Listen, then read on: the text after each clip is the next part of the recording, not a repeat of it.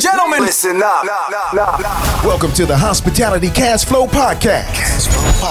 Learn how to leverage multifamily and residential properties to provide short-term housing accommodations for high-paying clients. With years of experience in hospitality and sales and marketing, your host, Noble Crawford, invites you to listen in and access these gems as he shares the mic with some of the biggest influencers in the game. Rocking with the best. His expert panel of guests share their knowledge, best practices, strategies, and resources to help you generate crazy cash flow, combining real estate and hospitality. So listen up. Here we go. All right, folks, welcome to another episode of the Hospitality Cash Flow Podcast. I am your host, Noble Crawford, and today I have the great pleasure of introducing a dear friend, another operator in the space, a professional, another coach and mentor, my good friend, Kiera, with Coach for the Host. Kiera, thank you so much for joining us today. No, thank you for the lovely intro, too. I really appreciate it. Awesome. Well, you and I have gone back for a ways, so I have enjoyed getting to know you and watching your growth in the short-term rental space. But for the listeners who may not be as familiar with you as I am, if you could tell them a little bit more about yourself and your background and kind of how you got into the space. Yeah. Okay. So where do I start? So my name is Kiera, and thank you so much for having me on. I just love giving value wherever I can. My name is Kiera. I'm known as the Coach for the Host on Instagram. I've been coaching, or I started, I guess, Airbnb in 2019, beginning of 2019.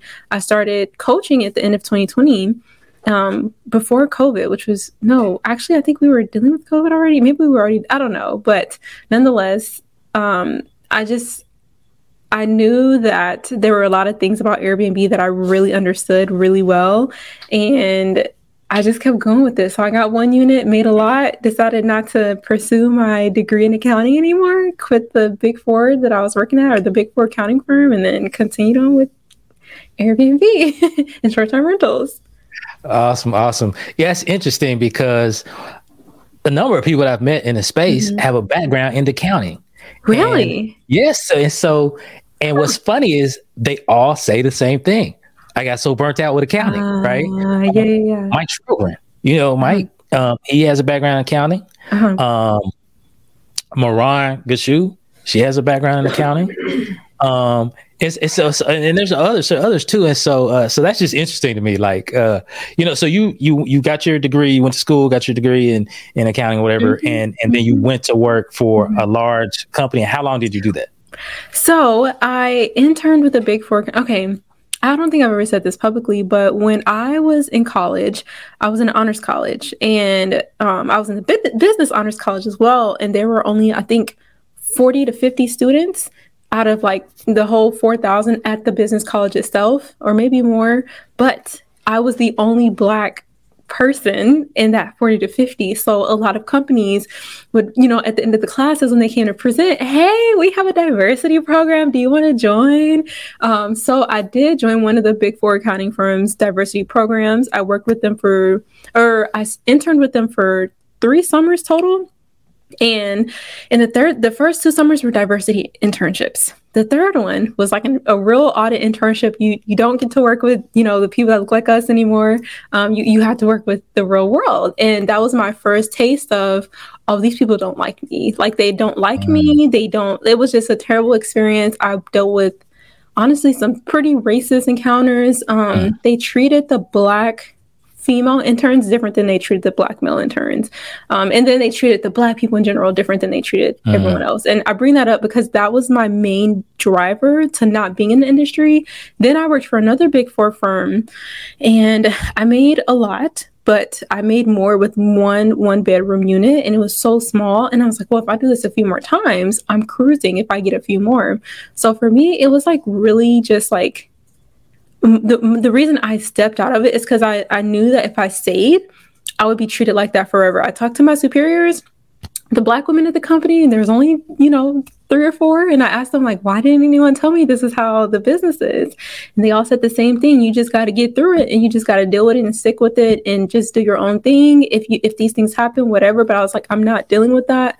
And that's how I ended up here. It's an interesting experience.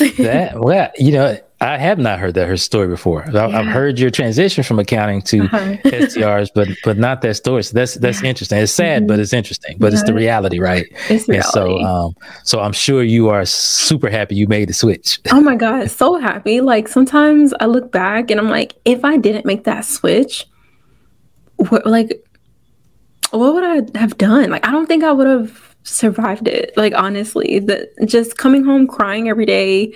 When I was an intern, there were about 300 other interns, but me and my friend were the only 2 Black female interns for the audit internship. And I mean, they treated us so bad. We came home crying every day.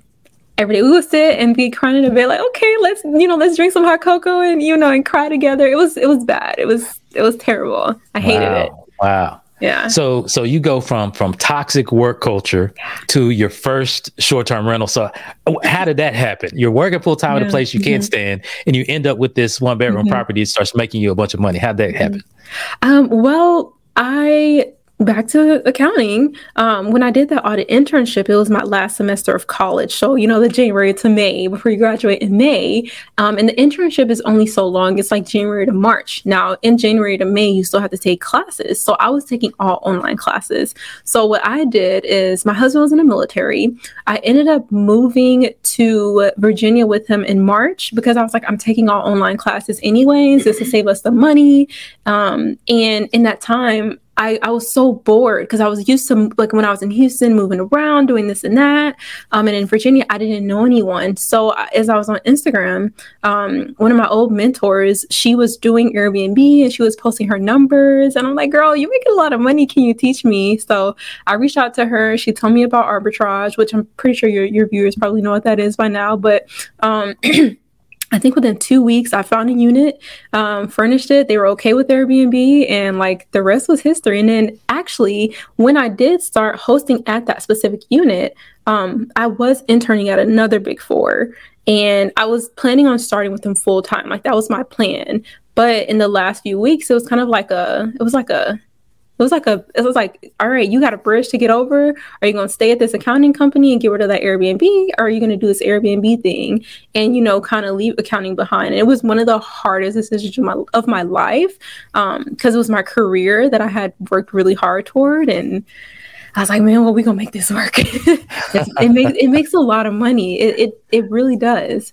Yep, absolutely. So that's a great story. So you faced with this decision that you got to make, whether I'm going to jump into entrepreneurship, right? Which could be scary. Yeah. Or I'm going to go down the traditional path, right? Of good paying 9-to-5 type stuff. And so for that first unit that you got, at what point did you have that light bulb moment where, oh my gosh, I need to do this over and over and over? And then what type of profit were you making on that one? Yeah. So I'm gonna start with the profit question first. So profit wise, we were making, I would say, an extra $2,000 to $3,000 a month after the bills are paid. And because at the time I was bored, so I learned how to coupon from a friend. She was also a military wife, and I couponed for a lot of the toiletries and the stuff that adds up when you start hosting. So our expenses were low. But when I was at the internship, there was a joke in accounting, and any accountant, anyone who's worked at a CPA firm, they know the joke. It goes like this. If you're an intern, you make more than the full-time employees because we get to charge overtime. And I was making a lot of money with overtime, but I was making more money with Airbnb with one unit. And I'm like, okay, well, let me put 2 and 2 together. I'm better off, using my time to scale up this business than to stay at this firm. Possibly move to another firm in the future. There's no promises. Like, there are no promises with accounting, both entrepreneurship. I feel like you create your own promises. You do your own thing. So dang, that's how I'm here.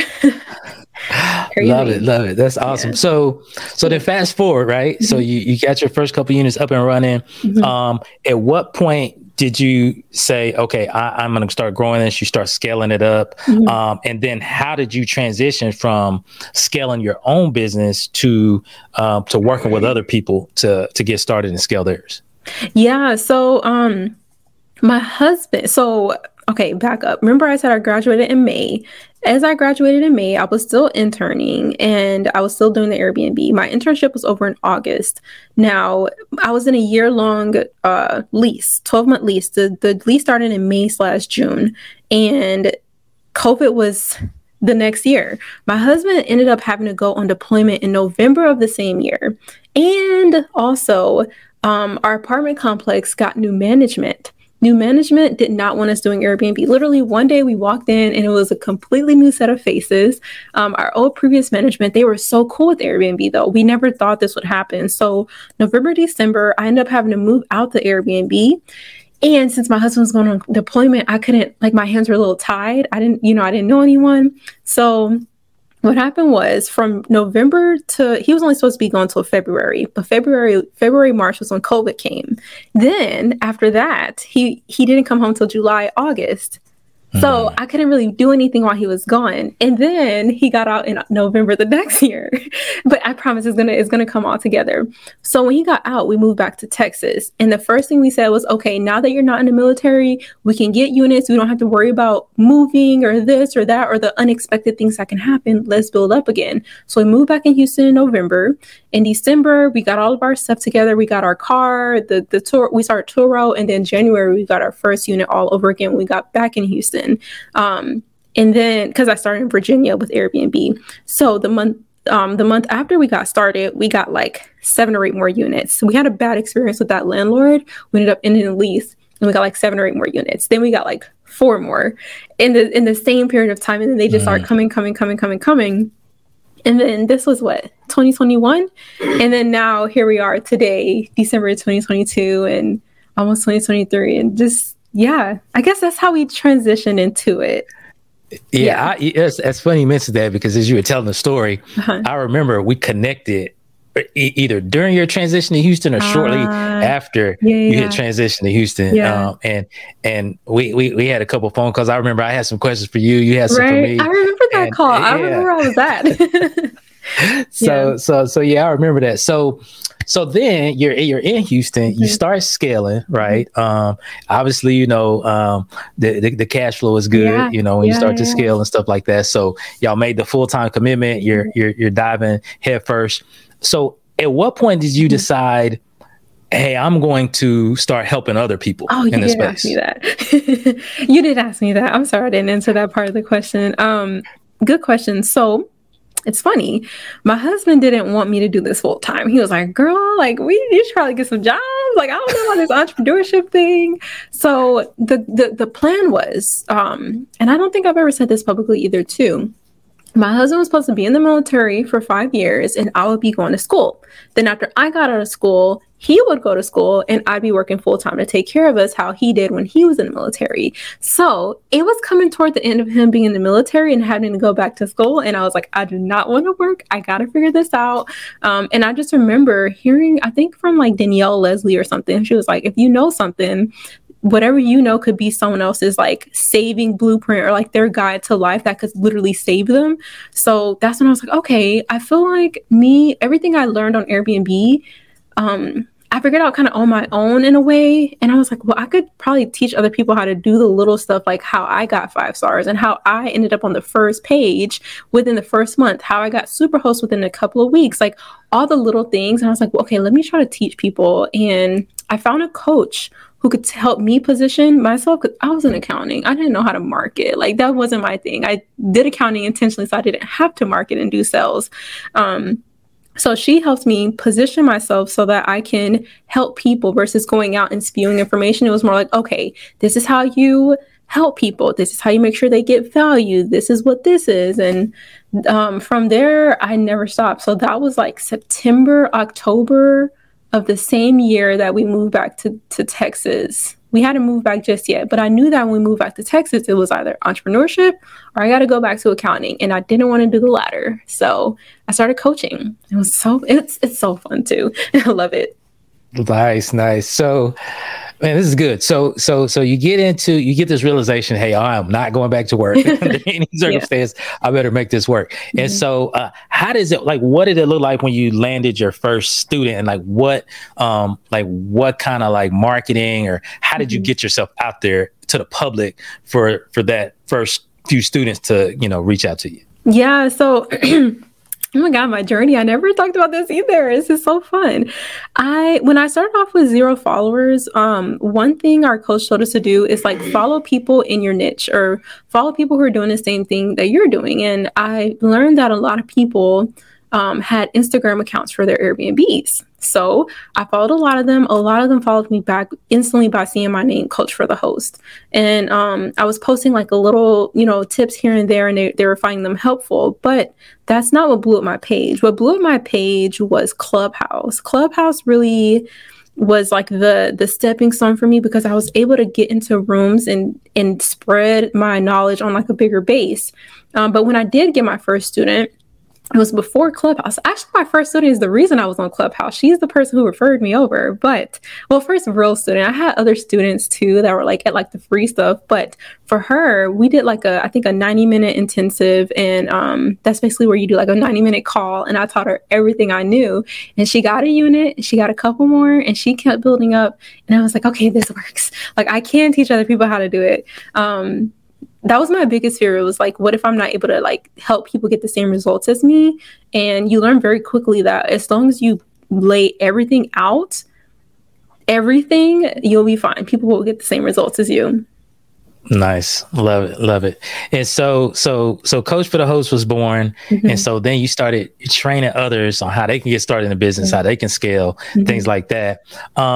And then you said the catalyst for you was Clubhouse, which I would have to agree with you on that. That was that's been a major like game changer for a lot of us in the space. And so after you got started coaching, did you know immediately, like, hey, I want to scale this thing?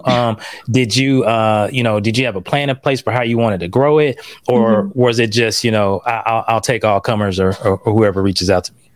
Even till this day, I have to say, you're right. It's more of, I feel like it's a hobby now, or not a hobby. Let me not say that. It's more, what I meant by saying hobby is like, it's just something I do. It's not like I don't have another choice. Like, I just know for sure that this is where I'm supposed to be. Like, I don't have the choice to stop coaching. Like, that's just how I feel. I feel like I've always felt that way. Like, Kiera, like, you were given knowledge, give your knowledge out, don't be selfish. And that's kind of why I still coach to this day, because I can't just stop posting. There are people depending on me, depending on, my knowledge and the changes of the market and this and that, so that they don't fail. It's funny. I didn't start off teaching people how to start Airbnb. I just taught them how to stay booked, because I was really good at that. I was even known for that on Clubhouse. Like, I was known for like picking apart people's listings by just looking at it, because that was my thing. But what happened was, and you probably remember this moment, a lot of people were getting evicted at the same time. And I was like, well, why the heck do y'all not know to make sure your landlords know you're doing Airbnb? And that's when I said, okay, I don't want to teach people how to start, because I know there's like a mindset thing you have to get by. But I ended up just, saying, all right, let me throw in the towel. I feel like God's calling me to teach other people how to get started so they don't get evicted. And we don't have this eviction crisis in the Black community, or in the Black and brown community, the BIPOC community. And yeah. Sorry, did that answer your question? Yeah, absolutely. 100%. So you led by like providing value, right? Yeah. And just kept providing value for people. And then I remember what you were talking about, because I remember that time frame where, it was becoming more common that people got in the wrong way and were getting these evictions. And when you kind of started teaching on that. And so as you've, kind of over time, as you've developed your coaching, and you're really known in the industry, right? And the Coach for Host brand is I would say probably one of the bigger brands in the space, right? And so I don't know if you keep count or anything, but like, do you know how many students you've coached up to this point since you started? I have coached over 1,800 that I can count, but I know there's more, because I only count my like students on like my Kajabi platform. And if you don't know what Kajabi is, anyone watching, it's like just think of it where people keep their courses and you just log on to like their little portal so you have your course. Those are just the students on Kajabi, but I've had other platforms. I just count that one because that's where I see people like log on and do the stuff, and yeah, I can like see their progress, but I know it's like more for sure. Wow. That's phenomenal. Yeah. So first of all, and congratulations on that. That's a big number. That's helping a lot of people. So that's significant. So you've been doing it for a while now, and now I have some selfish questions, right? Take it away. because I also coach, and quite frankly, a big part of the reason why I started coaching, you had to do a lot with that. I remember having conversations with you early on when I was saying, because you were already doing it, I was saying, Kiera, people keep asking me the same questions. They keep asking me if I have a product or a course or something or another. And you were like, what are you waiting on? Like, we need you. And so yeah, that was a big catalyst in me kind of getting started and putting something out there. And so now you've helped all of these students, you had success with these students.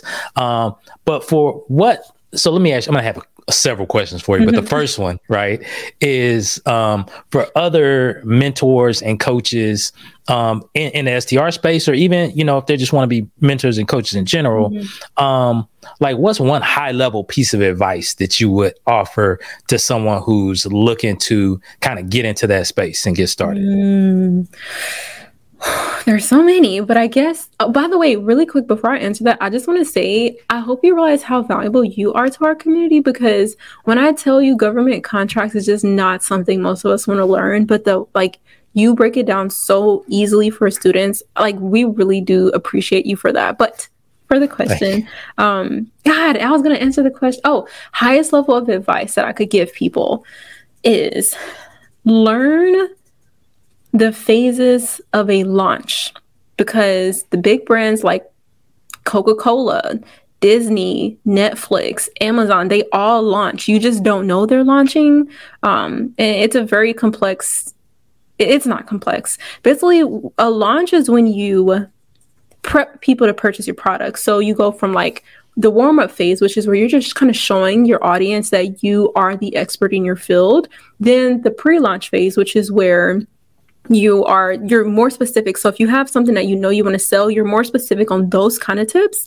And then the launch phase is when you actually launch the product and you open the door for sales. And then post-launch is when you're like trying to evaluate how it went. You want to evaluate it and test, just look at how everything went to get honest feedback. But that is probably the biggest piece of advice, is because I even see big brands in the STR space who have like software companies and stuff, and they just post reviews, but reviews don't get you anywhere if you don't know how to launch it. You have to prep your audience and take them through a process before they buy from you. That's genius. Okay. So we're about to unpack that. Let's go. So, okay, because you just rattled off like 4 phases, right? Mentally. So let's break it down. So phase 1. So what, like the first thing out of the gate. So let's take me for example. Let's not just say, because this is something I was intending to do anyway, right? Yeah. I'm going to be doing like a rebrand of sorts of my hospitality cash flow, right? Yay! In 2023. Okay, starting in 2023. So it's coming up, right? So for someone like myself, like what's the primary thing I should concentrate on for phase 1 of that launch, of that rebrand? You actually have to go backwards. You have to go backwards. Let's go backwards. And the reason being, it'll make sense in a second. But when you start with technically the post launch, you don't have to plan out. You just know that you're gonna like evaluate. But with the launch, you have to figure out what is the product you want to sell, product or service, or it could even be free. No matter what it is. By the way, you need to launch everything, every single thing, free, paid, everything. Don't think you can just throw a free product out there and people will download it. You need to launch it anyways. When you're in that pre-launch phase, once you figure out the product, then once you have like the outline of like where you're going to teach and the different weeks or the different topics, then you take the best topic out of what you plan on launching, what you want people to pay for, And then in the pre-launch phase, you give like you go into detail on that one thing or just like different little pieces from it so that they can say, okay, this is really good. I think I definitely need to purchase like whatever they have. But when you're in the pre-launch, when you're in the pre-launch, telling all those little tips based on your product that you're selling, for your warm-up phase, when you go backwards, you just want to show that you're an expert in that generalized field. So for example, for you, if you want to launch a government contracts course for short-term rental hosts, for example, then for your pre-launch, you need to make sure that you're showing that you are the expert in government contracts. Like you have done it all. You have the proof, you know the stuff, give the little tips. And then in the pre-launch, what you should do is take the best piece that you can take from your launch, the product, and say, okay, if you want a government contract with this specific company actually that's a bad example. Well, it's an example. You test, but let me think of something like, I'm trying to think, what is something you could like go on and on. Oh, let's say that you give them a blueprint and it's like step 1, step 2, step 3, step 4. In your pre-launch on your Instagram and your socials, you post just the 4 steps and you say, if you want to learn more in detail about those 4 steps, join the thing that you're selling, because you'll be explaining them deeper depth. I guess like you'll be explaining them deeper. But the point is, you can't. There's phases to it, and if you mess it up, it can go wrong. So it's very important to get like the phases right, so you can always make sure that you're like, step by step, and making sure you're nurturing your audience and making sure they understand you and they trust you and all that. That was really long-winded, but let me know if that answers your question. No, that was great. That's excellent, actually. So, and so so during this whole pre-launch phase and everything, are you, like dripping this content out? Are you just, letting everything kind of go all at once across every platform? Or is there a certain length of time that needs to happen during the pre-launch? Like, is that a month process? Is it 2 months? Like oh what my is that? gosh. No, that's such a good question. Your warm-up phase depends on how well your audience knows you. For me, when I first started, my warm-up phase was 6 weeks to just show people I'm the expert in Airbnb. But if you know that the people following you, they eventually want to buy something, warm-up can be 2 to 3 weeks. And then your pre-launch phase should be 3 to 4 weeks or 2 to 4 weeks. But you don't want it to be too long, because as you're pre-launching, people are going to want to buy something. They're going to be like, this information is too good. I need something. And then the actual launch should be about like 1 to 2 weeks. And again, you don't want it to be too long. The longer you give people to wait, they will wait to the very end.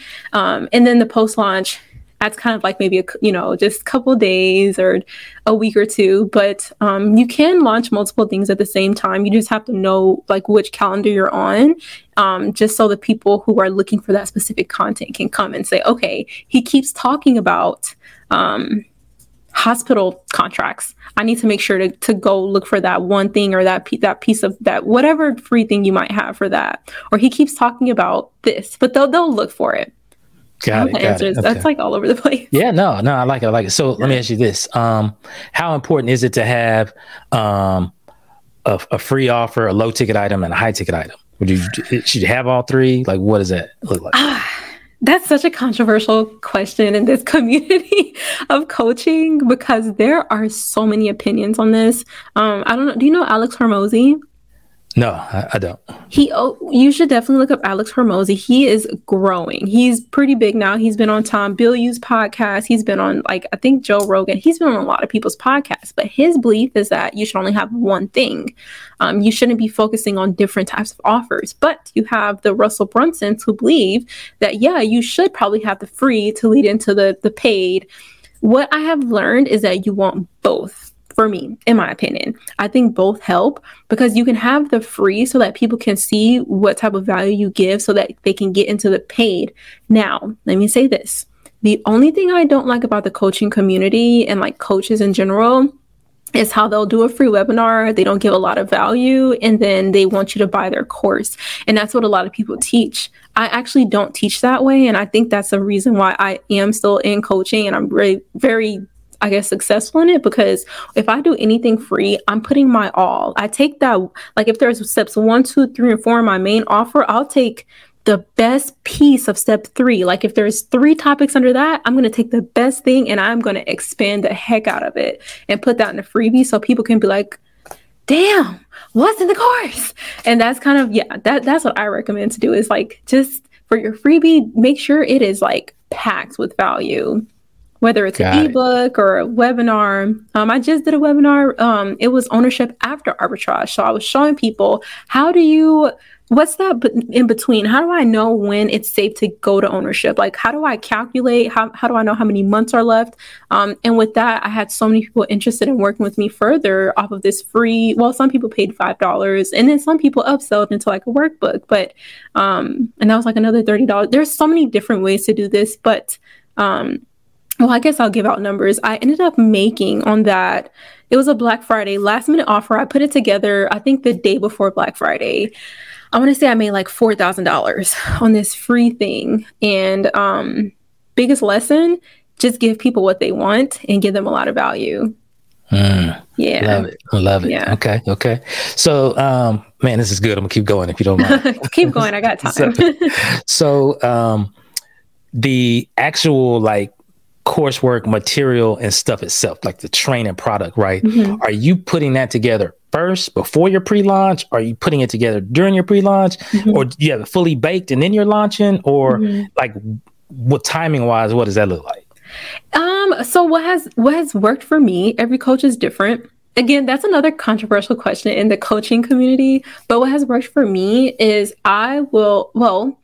when I first started coaching, I had like a brain dump of everything I knew, every single thing. I had some music on for 2 hours and wrote out everything. And then once I was like tired of brain dumping, I went back to the brain dump. I reorganized it into like, okay, what do people need to know first? What do people need to know last?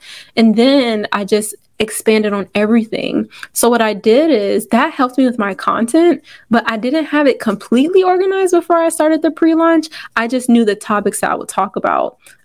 So that's kind of what works for me, is just knowing what's in it, knowing the content in it, because even though it's written, if you want to do a video course, like a pre-recorded course, at least you know what's going to be in it. So you know how to sell it, if that makes sense. I was going to say something important off of that, but I don't remember. But the point is that as long as you have a brain dump, then you know everything you can teach, and you have went back to that brain dump 10 million times and tried to add to it, you'll be fine. And so my course now is like 30 hours long, 40 hours, probably more with the extra work you have to do. But that's just from brain dumping over and over and over again and adding to it. Got it. Mm-hmm. Okay. Mm-hmm. And then like for your program, is it, people take it and they go from A to Z and then they're done, or is it based on like 3 months or 6 months? Like, what does that look like? It depends. So that's another thing where it's like, well, to answer your question, I have self-paced courses and then I have like live courses. The self-paced courses are, like you said, the A to Z. Here, you get the information, you go and do it. If you want to work with me one-on-one, you can upgrade and we can like work on this together. And then the live courses, it's more like group coaching. And it's kind of the same as the pre-recorded, but the reason people like live better is because they can ask you questions. They're more active. They're more accountable to it.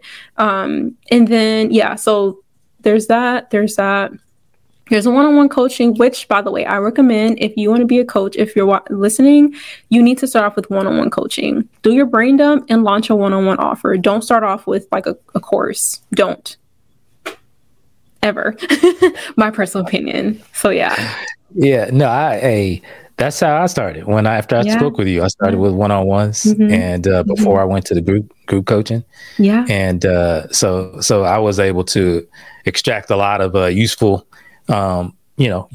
information from the clients during those one-on-ones and stuff that I needed to put into the group or course, or stuff that I need to leave out. Right. So that was extremely valuable. So I'm telling you, that's the key. It's like start off with one-on-one. Then once you're done, 10 to 20 people, work with 10 to 20 people, then you can move on to group coaching. Once you move into group coaching, then you can do the course, the self-paced course. Then after that, you can do whatever you want. But I think that is the perfect, you learn the most that way. I tell people, if you go the other way around and you try to make a course first, you're not going to sell anything. You might get lucky, but you're not going to get real-time feedback.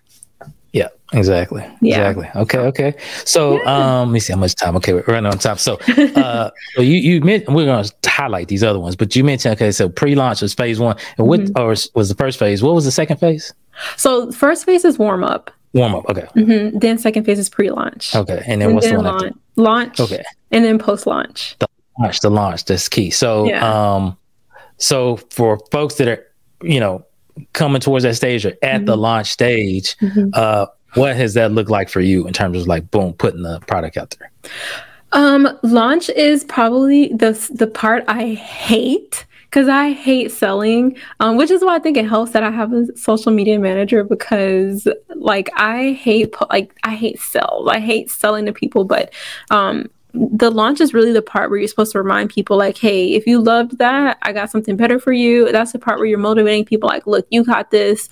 If you're doubting yourself, let me know. We can talk about it. But you really want to, this is why I don't like it. It's just because sometimes you don't want to feel like you're trying to like sell someone. You want to feel like, okay, if this is truly meant for you, let me know.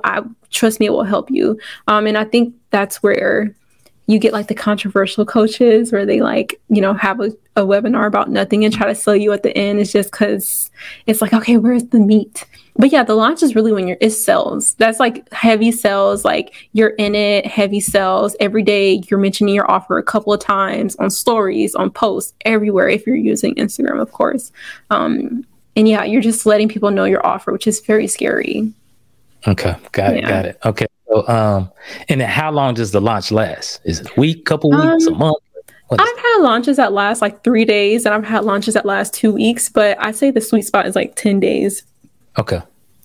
So doors open, do a pre-sale. Like you can do, I think pre-sales are amazing, but you can do a pre-sale for like 48 hours. And then once the pre-sale is over, people know that they have until this date of that day to purchase. And every single offer I've ever done since I've started coaching, people buy the most at the beginning and at the end. And I think a lot of people get discouraged in the middle and they're like, no one's buying. I'm like, trust me, no one's going to buy until the doors close. That's when the most sales come in is, when the doors close. Okay. And then, so post launch, is that just when you're the program ends and you're doing follow up stuff, or like what is that exactly? Yeah, that's really looking at your KPIs, looking at, all right, did I reach my goals? How many people reached out to me? What went well? Which posts did the best? Which ones had the most engagement? You're really just looking at everything and saying, okay, what can I do again and test? And what can I scrap? What kind of posts can I scrap completely because they just didn't do well at all? But when I say do well, I mean, you have to know your goal for that post. So for example, if you have a post that like where the call to action is like, all right, make sure you comment your friend below or something like that. And that was like a sales post. If you see that no one commented their friends below, you might need to change the copy or the post. You have to change something in that, but you have to have a specific thing that you're looking at for each sales post. Well, actually each post from the warm-up phase all the way to the launch. Every post needs to have a goal and you need to know how you're measuring it. Got it. Man, this is good stuff. So, yay. So makes me happy.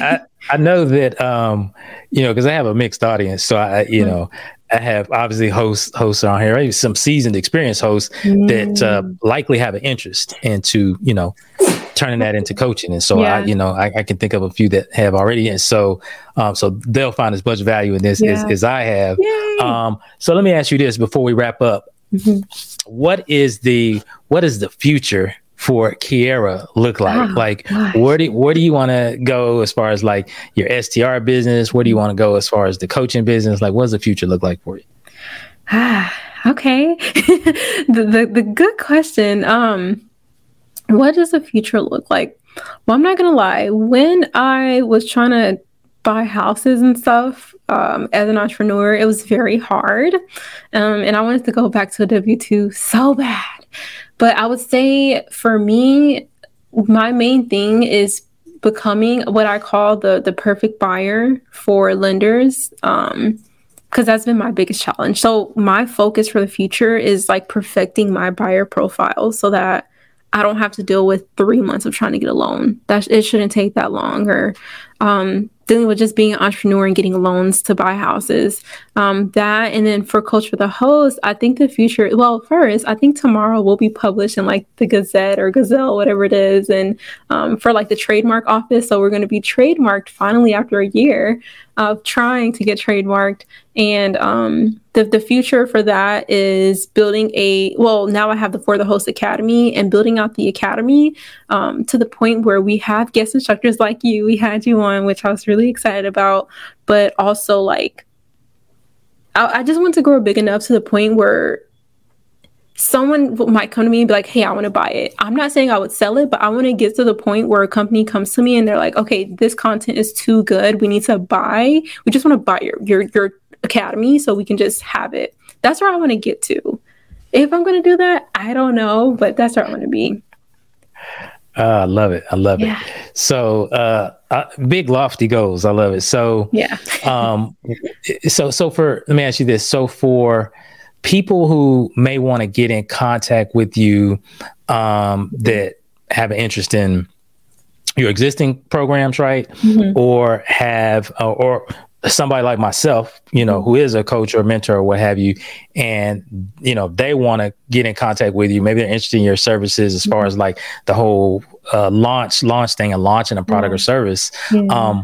What's the best way for them to connect with you about either one of those? I would say the best way right now is probably just Instagram messages. One thing I made very clear when I first started coaching is I don't want to turn to one of those coaches that doesn't respond to anyone at all. I really try to respond to everyone. I think that's what probably sets me apart and keeps me going. But I would say Instagram messages. You can email the team or me and the team at support@forthehost.com. But usually I try to respond to all DMs if I can. At least to say hi. Like, I see your message. I'll answer in a second. I at least try. So, yeah. Awesome. Well, folks, we will definitely put all of Kiara's contact information in the show notes so you guys can reach out to her. Kiara, wow, I appreciate you so much for tapping in with us today.